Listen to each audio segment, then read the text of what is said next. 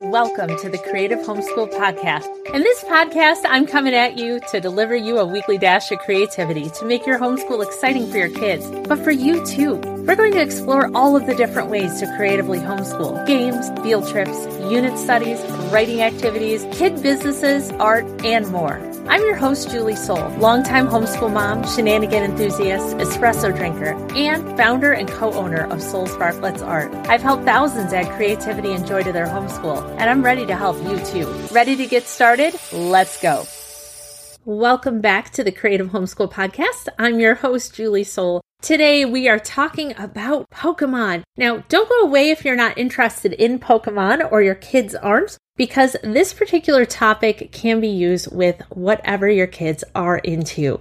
Often what happens when we ask our kids to write is we hear that they're tired, they're bored, or if they don't actually say they're bored, they might act like they're bored. They're kind of wanting to do anything else. So if that's happened to you, well, you are not alone. That's happened to me a number of times. I will see my kids over there writing and writing and writing, and then when I ask them to actually write, suddenly they can't. So I went looking for a way for my kids to have a lot of fun writing, but also to get some different subjects in there.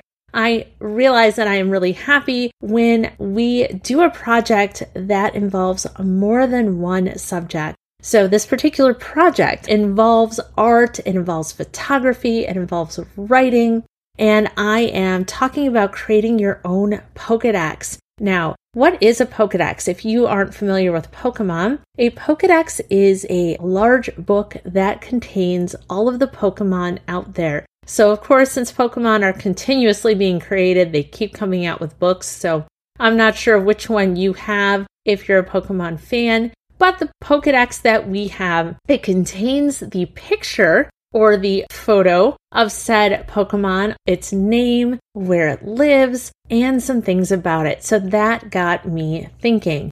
I wanted my kids to be able to create a Pokedex of their own. So a book full of what they own. So here's how we did it, and here's how I think you will have fun doing it too. So whether you have a Pokemon, whether it's a plush, you can do this with Lego sets, you can do this with figurines, you can do this with dolls. So whatever your kids are fascinated with, whatever they have a lot of, that's what you want to aim at and take that first one.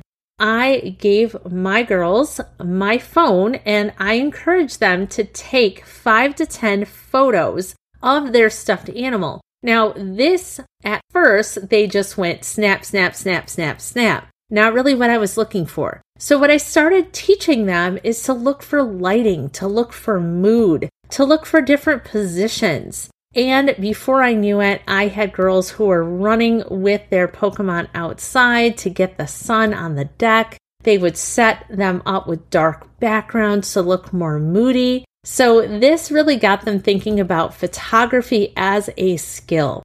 Once they had taken those 10 photos, they were encouraged to review all of them and to pick their favorite. We printed it out and resized it so it was a little bit smaller and cut it out. And that became the photo that was used on that page. Kids can handwrite these pages, or you can come up with a template. In fact, for all of our listeners today, I have a template that you can use. It does not have Pokemon on there. You can use it with whatever you'd like, but there's an area that you just paste that photo that is taken right over it. There's a place for the name and then also where this creature lives. Now, my kids were very methodical at first, completing all of their information on these Pokemon in a very detailed fashion.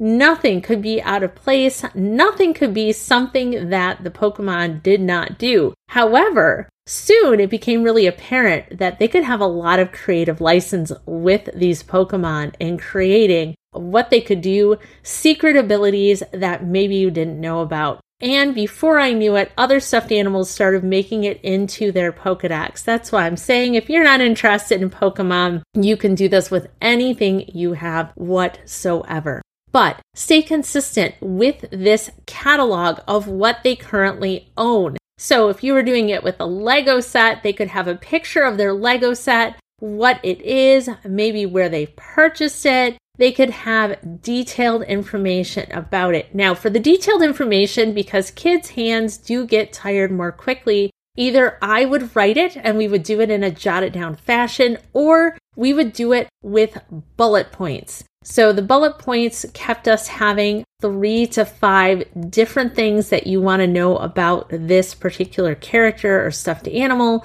and it kept us from getting too long-winded. Therefore, they didn't have to write a lot, but they were still encouraged. They could see how much they had to fill in and what they had left. We also got a binder and some of those clear page protectors, and they could slide their pages into one of them, and they could put one facing forward, one facing backwards. It kept them safe and protected, so they could keep all of their pages together. And then they could even alphabetize their collection within the binder, teaching valuable dictionary skills. So lots of opportunity here. You don't have to take a photo. You can also just draw the character. So kids can be encouraged to draw their favorite toy, stuffed animal, etc. instead of taking the photo if you wanted to take that part out of it.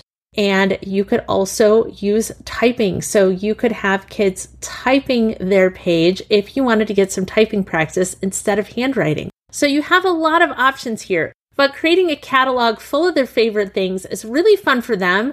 And honestly, it's a great memory for you too, because one day you're going to remember that house that was full of this particular toy. And this is a really, really fun keepsake for you going down the road. So, hope you enjoyed this fun creative activity about creating your own Pokedex. Don't forget to check the show notes, and that'll take you to the template, which is in Canva. So if you haven't used Canva before, you can get a free account and access that template, and you can change it up however you would like. You have access with that link there. There is a paid version of Canva. You do not need to get that paid version. You can use that template with the free version.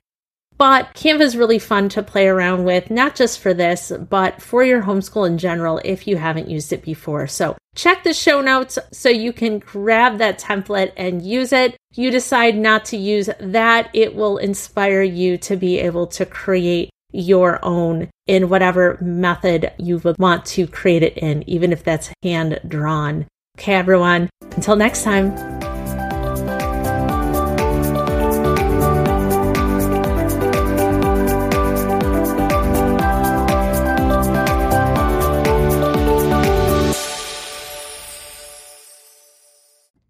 If you have kids that are running away from writing instead of toward it, chances are you're feeling a little bit frustrated.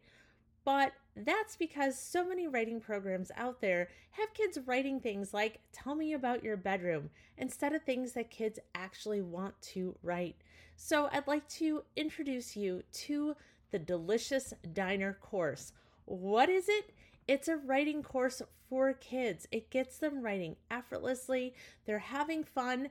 They're creating their own delicious diner by marketing, writing help wanted ads, writing recipes, menus, learning about floor plans, writing, grammar, typing, entrepreneurship, and it's all through using Canva. There's even the first section of the course where I'm going to teach kids how to use Canva and how to get started. And if you're not familiar with Canva, you might really like watching it too. Canva is a graphics design software. You can use it completely for free. There is a paid version. You do not need the paid version in order to have fun with this course. But as an introductory offer, we are offering it for $10 off instead of $29. You can grab it for $19. It's a one-time purchase. It's for the entire family. Check the link in the show notes for the link to learn more and sign up. And make sure to come hungry.